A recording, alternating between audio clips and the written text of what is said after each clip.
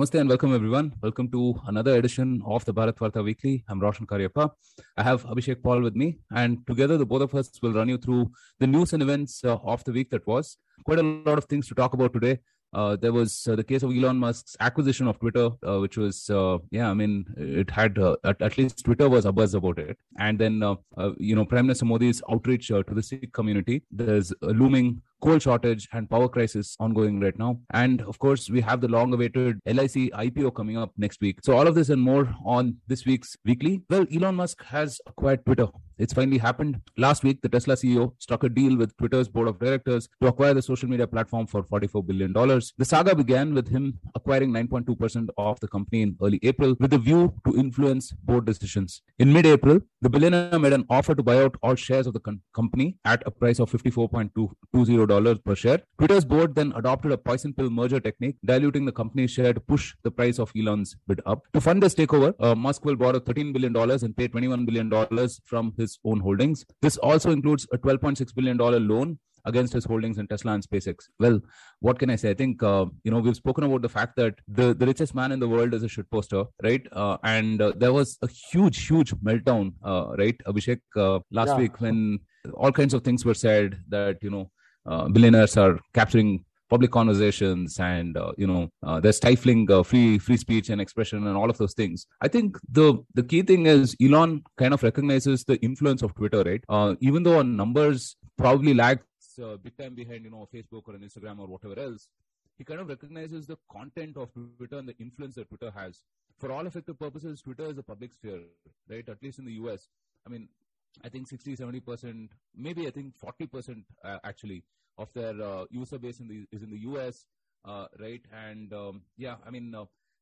so he recognizes that capturing is the wrong word to use, but controlling this public sphere is really important. And he has these ideals of free speech and expression, right? I mean, he seems to be actually a classic, libertarian, even leftist type, liberal at least, right? I mean, if not leftist types. In fact, I mean, he posted this on Twitter, right? I mean, he posted this whole meme of, how much the left has gone towards to the extreme left over the last 5-6 years, and how people like him have become a little alienated, right? And I think that's a very fair point. I think a lot of people identify with that, right? The deal itself will go down in October, so that's quite a way off, and there could be plenty of things happening in that interim period. In fact, Balaji Srinivasan had written an important article on this, where he said that Elon should probably launch an Elon coin, right? And use Web3 to decentralize and to make it more than just a case of American policy versus Elon, right? I mean, I think that's a very important point as well, because if you look at it, I think the whole mainstream establishment is against him kind of taking over Twitter, right? Because all of them are kind of skeptical what will happen, and this guy is a maverick. So yeah, I mean, that's an interesting article that you guys can check out. What do you think, Abhishek? Yeah, I mean, when he launched the bid a couple of weeks back, I think privately all of us were feeling this will probably not go through, right? There are so many people opposed to it who will sort of come together to block this, right? Including, we discussed them thinking of doing a poison pill and all that, right? And also, Elon Musk was not looking for a negotiation, right? He had simply put down his first as well as final price, right? So the fact that Twitter board actually folded pretty quickly actually does show that they do have a lack of confidence within them in terms of whatever their vision and roadmap is to, increasing the value of their firm, right? Because people could always argue, right, that look, today we are at whatever, $30-$35, but XYZ roadmap for the product will take it much beyond whatever Elon is offering. And you could have had a fight like that. But clearly, they felt that, right now, given their state, it's probably in the best interest of shareholders that, this bid is accepted. Now, I think I have 2-3 points here. Number one, as you said, the establishment and left of center political influencers, let's say, whether they are actual politicians or activists or media personalities, they're all pretty much in consensus that this is the worst thing that could happen, right? Like people are making, I mean, the more outrageous ones among them are the ones going out to declare that they are quitting the platform and all that, right? Or they will quit the platform. Uh, so that I think basically over the last, let's say, few years, and especially since the time of Donald Trump coming into the public sphere as a politician, this view has sort of developed that full free speech is not a good thing. Like you need to censor, you need to control, you need to stop whatever uh, they think is or whatever the establishment thinks is misinformation or disinformation and all that, right? Because right now I think uh, in many ways it's all about uh, protecting people's feelings, right? When it comes to free speech for them, like whatever you should say should pass all the various checks that have been laid down by the woke folks, right? So otherwise you are causing microaggressions, otherwise you are causing offense, you are behaving inappropriately. And again, when it comes to the big thing in their favor, I suppose, is the whole January 6th incident that they repeatedly bring about, right? That they were using Twitter and other social media to do a sort of insurrection of their capital, right? So I think that is probably the sort of strong point on their hand. At the same time, things like how Twitter blocked a legitimate news story like the Hunter Biden Yeah. laptop incident report by New York Post. That was quite unbelievable, actually. Yeah. To think that you can't click on that link, like you can do that via Google, but you can't do that via Twitter. It was quite insane. Then, of course, actually taking off the sitting president of the United States was something even more unbelievable, right? Like, can you imagine someone trying that in another country, right? Yeah. So I think looking at what Elon Musk has been saying, he's sort of like, as you said, he's like a classic liberal. He still believes what liberals used to believe 10 years ago, right? Mm. In terms of that free speech is a good thing. And I think he's also given a good caveat in all his statements that he is free speech. The conditions are what the governments will set, right? So any exceptions should be what governments consider as exceptions, not arbitrary exceptions made Exactly. up by employees of a company. So I think the fundamental principles are probably good. The execution will, of course, be challenging because various governments have various different standards. So how he and his future organization navigates that will be interesting to see. I think at least the one good thing he's definitely talked about is to make the logic of his algorithms public, right? So people Mm. can critique it. Today it's like a black box. We don't know what is triggering, various exceptions that these people are taking. And we know, of course, on Indian Twitter, right, various people have various times complained on both sides of the spectrum. So I think it will make a lot of sense that, at least the public will know why any action is being taken. And then, of course, I think he also seems to be the type of guy who is like open to suggestions and open to corrections, right? So that will probably make a big difference. So yeah, let's hope for the best here. Yeah, I mean, people have pointed to the times he has responded to folks on Twitter for a new upgrade of their Tesla or whatever, right? I mean, adding features and so on. I mean, he's a super hands-on guy, Yeah. right? And yeah, I mean, it's going to be very difficult, right? Because I think it's one of those complex problems of our times. Because all of these platforms have moved way beyond platforms to be publishers right now, right? So yeah, I mean, they can't really act like pipes and infrastructure, whenever it's convenient for them.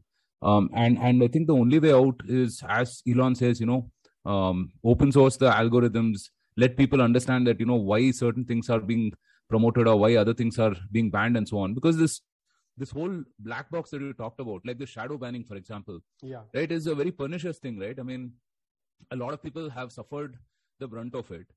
Yeah, and I think Elon categorically has said that my aim is to piss off both the extreme right and the extreme left, right? So yeah, I mean definitely interesting times, and considering that Twitter is so relevant, right? I think this is a shot in the arm. I think it will do good overall. I think, yeah. Well, moving on closer home, Prime Minister Modi conducted a big Sikh community outreach after the Punjab polls last week. In the outreach to Sikhs after the Punjab election, Prime Minister Modi met a delegation of members of the community at his Lok Kalyan Marg residence in Delhi. During a speech on the occasion, he asserted that the Sikh community has been a strong link in relations between India and other countries. In an address to community members from different walks of life at his residence, he said the entire country feels grateful to Sikhs for their contributions in the freedom struggle as well as in the post-independence era. Well, Abhishek, considering everything that happened during Prime Minister Modi's trip to Punjab, right, where, there were some shocking incidents that came up, right, and what is this? I mean, is this to sort of bandage those wounds, calm down those insecurities? What do you make of this outreach? Yeah, I think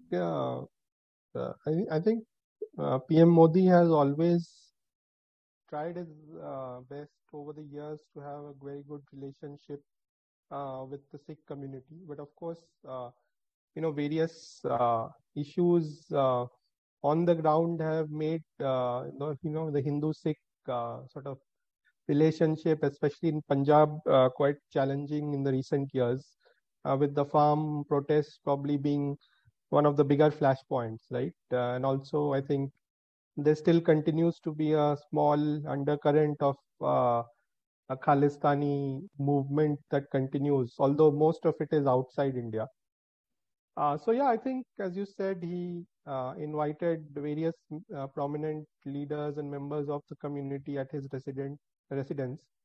And I think I was just reading through some of the reports. So he made some very interesting comments. So he lauded the contribution of the Sikh diaspora as well, right? Because they are a very prominent face for India, actually. If you see in North America or the UK, etc., right? Sikhs prominently feature in terms of various public activities, charitable activities, etc. there, right? So there are very strong sort of face for India. Now, depending on the kind of local politics, it's sometimes an advantage, sometimes a disadvantage, right? Given how the equations are. But the fact that they are prominent overseas community is definitely something that can't be discounted. The other thing he talked about is the importance of Sikh gurus, right? In terms of how they are respected all over India, irrespective of the community you are from, right? I think everyone sort of respects all Sikh gurus throughout India, and he acknowledged their role in terms of national unity and all that. So yeah, I think it's good to sort of from time to time acknowledge and reach out to the Sikh community. This is the second high-profile one he's done in the last, I think, 2-3 weeks. The other one is the address from Red Fort, right, on Guru Tej Bahadur's birth anniversary, I believe. So yeah. Yeah, and I don't think anyone really expects that Punjab will vote for the BJP anytime soon, right? Yeah. So considering that, this seems to be like a sincere sort of an initiative, to calm any kind of divisive feelings that may have arisen due to some recent events, right? So, well, news on the economy. LIC's IPO will hit the primary market next week. The subscription will open on 4th May 2022 and will remain open for bidding until 9th May. The price band for the share has been fixed at 902 rupees to 949 per equity share. The Government of India aims to raise 21,000 crores from this public issue. Bidders will be able to apply in lots, with each lot comprising 15 shares. Many trading experts have rated the IPO as one to subscribe, mainly for those looking for a long-term investment. Many are looking at it as a must-buy due to LIC's behemoth market share of about 64% of insurance premiums in India. Well, I think in India, it's safe to say that, LIC is synonymous with life insurance, or rather, life insurance is synonymous with LIC, right? I think they're planning to dilute about 5% to raise that 21,000 crores. And LIC is a mammoth, right? I mean, 280 million policies. And just on premiums, I think, on policies, I think it's the fifth largest insurance carrier in the world. And it started during very different times, right? I mean, people kind of, joke about this, and the libertarians kind of listening to this may, feel differently about it. But LIC was something that was so essential for India when it started in the mid 50s with, poverty, post independence and so on. Financial security for the country was such a basic need that just wasn't fulfilled, right? I mean, there was no private markets as such. And even if there were, nobody really wanted to go to the length and breadth of the country to ensure that people are covered, right? And so LIC had played a huge role in evangelizing insurance with these masses, right? Because think about insurance, right? I mean, it's pretty much the last thing that people choose to invest in. And especially if you're economically weaker. But ironically, it makes the most amount of sense for you there, right? I mean, we've often heard it that, a significant percentage of the families are just probably one medical bill away from, poverty, right? Or one unfortunate accident away from poverty. And, I mean, as they say, insurance is sold and not bought, right? I mean, it's very difficult for people to understand the value of insurance, and LIC has spent decades evangelizing it, right? I mean, we've all had, that uncle or, that family friend who has tried to sell us a policy at some point of time. In fact, it's hilarious. But last week, I mean, somebody from LIC called me and said that you can forex your money if you invest with us. I asked in what time frame, and they said 25 years, and that ended our conversation. But these LIC agents as well, right? I mean, the kind of micro entrepreneurs they've created is fantastic, right? I mean, so many people, especially housewives or people who are working from home, etc. I mean, they've been able to eke out a living with LIC. And if you look at their claim settlement and everything, it's upwards of 98%, right? Again, I mean, it was sort of as a public good, right? And also LIC was the first to pioneer this assured based on savings rather than just earning potential, which was again a very key thing for this section of the demographic that didn't really know about this instrument, or didn't really care, right? And if you look at how much of an effect LIC has had on the markets or the economy, right? 50% of the assets under management, which is pretty significant, I think 25 lakh crores or something, is spent on government-backed securities, right? I mean, so this is the money that goes into, stuff like power or water infrastructure, housing, to stabilize markets and so on. And the remaining 35% in, equity markets, and just about 15% of this AUM is discretionary, right? So LIC has played a huge role. And given that we've had 15-20 years of private players being in the market, even then, right, LIC has retained its market share and is the number one company in the sector. Speaks a lot about the execution as well. So yeah, I mean, we give public companies a lot of I mean, government owned public companies a lot of shit for their the way they run and everything, but I think they do play an important role, right? I mean, if done right. So yeah, I'm really looking forward to this. Abhishek, are you going to subscribe? Yeah, I mean, I will try for it. My luck, as you know, is not great. So let's see. Well, So that I makes two think of us. a couple of stats which are very interesting. I'm just reading. So as you said, right, LIC has always been an agent-led business, which is very different to the private players. So according to some numbers, about only 36% of renewal premiums today are collected digitally by LIC, right? Which means 64% are being collected via agents. But for private players, it's like 90% digital, right? So that's a very interesting sort of stat. I think eventually the digital share will have to go up, right? Because that's how the future is. But LIC is sort of not giving up its agents anytime soon as well. So it'll be interesting to see how it plays out.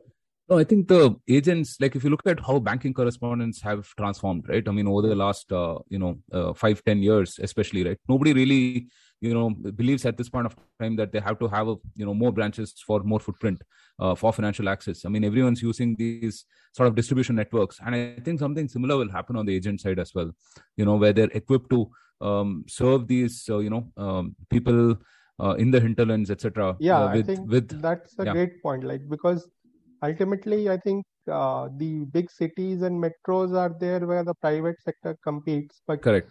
LIC has the whole rest of the country to cater to as well, right? Yeah, yeah, absolutely. All right, moving on. A coal shortage has led to a widespread power crisis in many North Indian states. A spate of hotter than usual temperatures pushed the electricity demand over the limit, causing supply to fall short by 1.88 billion units. Even though this accounts for 1.6% of the power supplied, it sparked a supply crunch due to low availability of coal. Some of the worst affected states include Delhi, which is running out of coal in many power plants, Uttarakhand, Uttar Pradesh, Bihar, Rajasthan, and Jharkhand. Even as Coal India has ramped up production of coal by 27.2% in April, many states are looking to import coal to assuage their supply crunches. Well, Abhishek, this was on expected lines, right? I mean, the summer seems to be peaking, and power consumption is up, and we've had coal shortages before. Is this something which is run of the mill, or is this something to be alarmed about?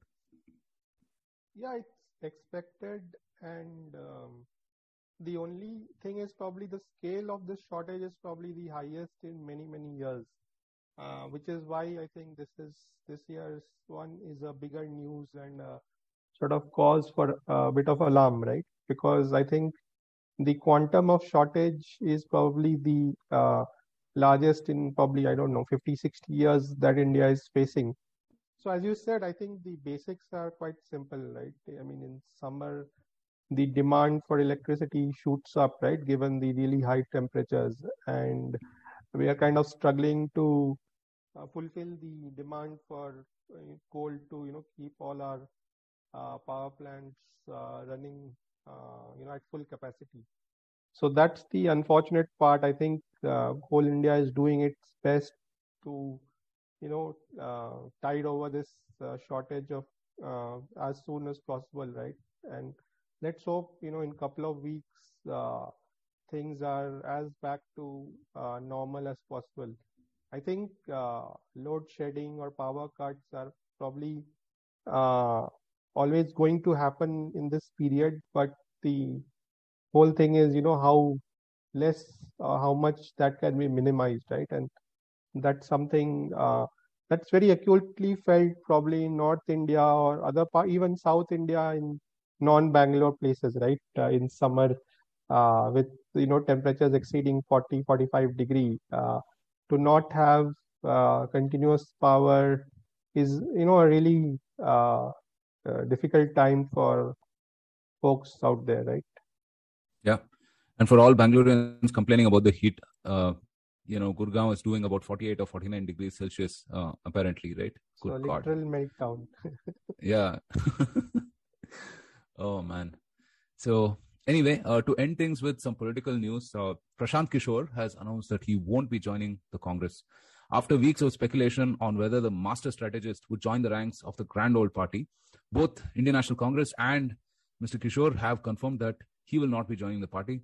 In a tweet, Prashant Kishore stated that he declined to quote the generous offer of Congress to join, as he believes that the party needs leadership and collective will to fix deep-rooted structural problems. Abhishek, have you seen the PowerPoint? Yeah, but apparently even that PowerPoint is not the full PowerPoint. In fact, there Yeah, really were it's not 500, the whole, 600 slides. it's not the whole And 600 slides, right? also, Yeah. it seems the meeting went for 4, 5 days and not just a 1 day meeting.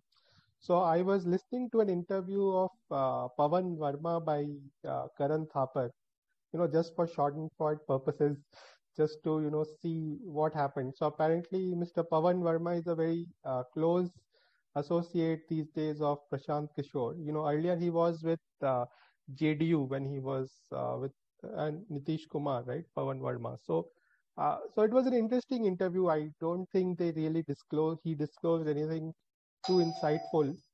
Just give me a minute. I'll be back. Give me a minute.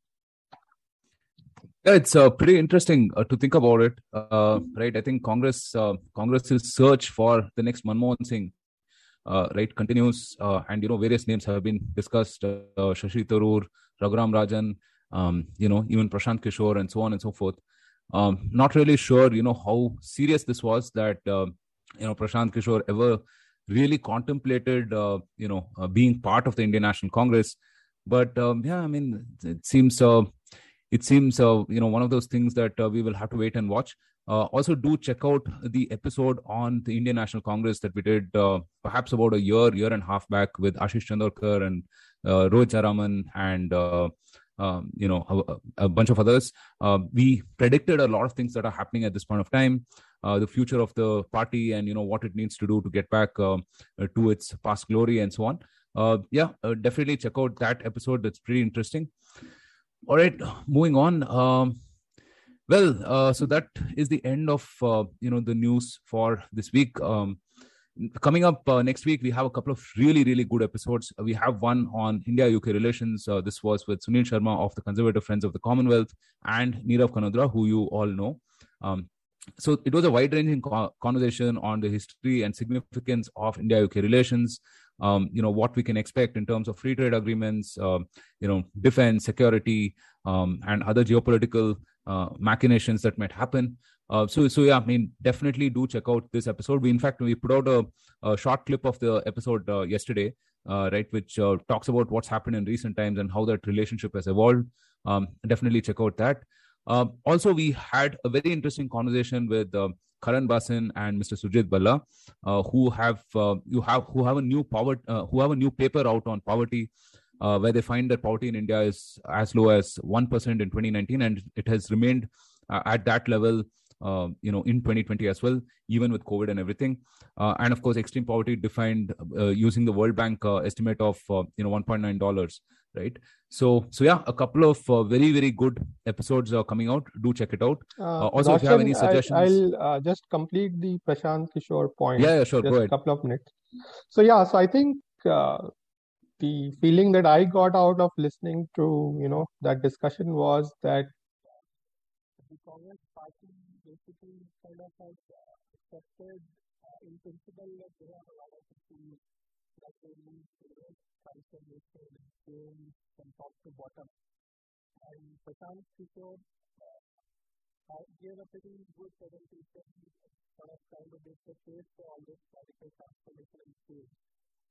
But I think what he felt coming out of that meeting was that the organization was not fully ready to embrace that change, right? So I think he wanted much more power and authority to drive that whatever he was suggested, right? While I think the Congress party was trying to place a committee and make him a member of that said committee, and then committees would go on and on, right?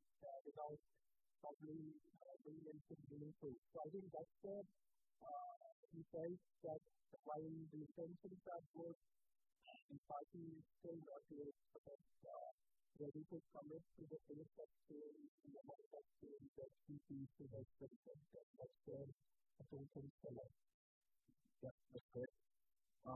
So, all right, so thank you so much, Stuart. Thank you so much for joining us. Please look into other episodes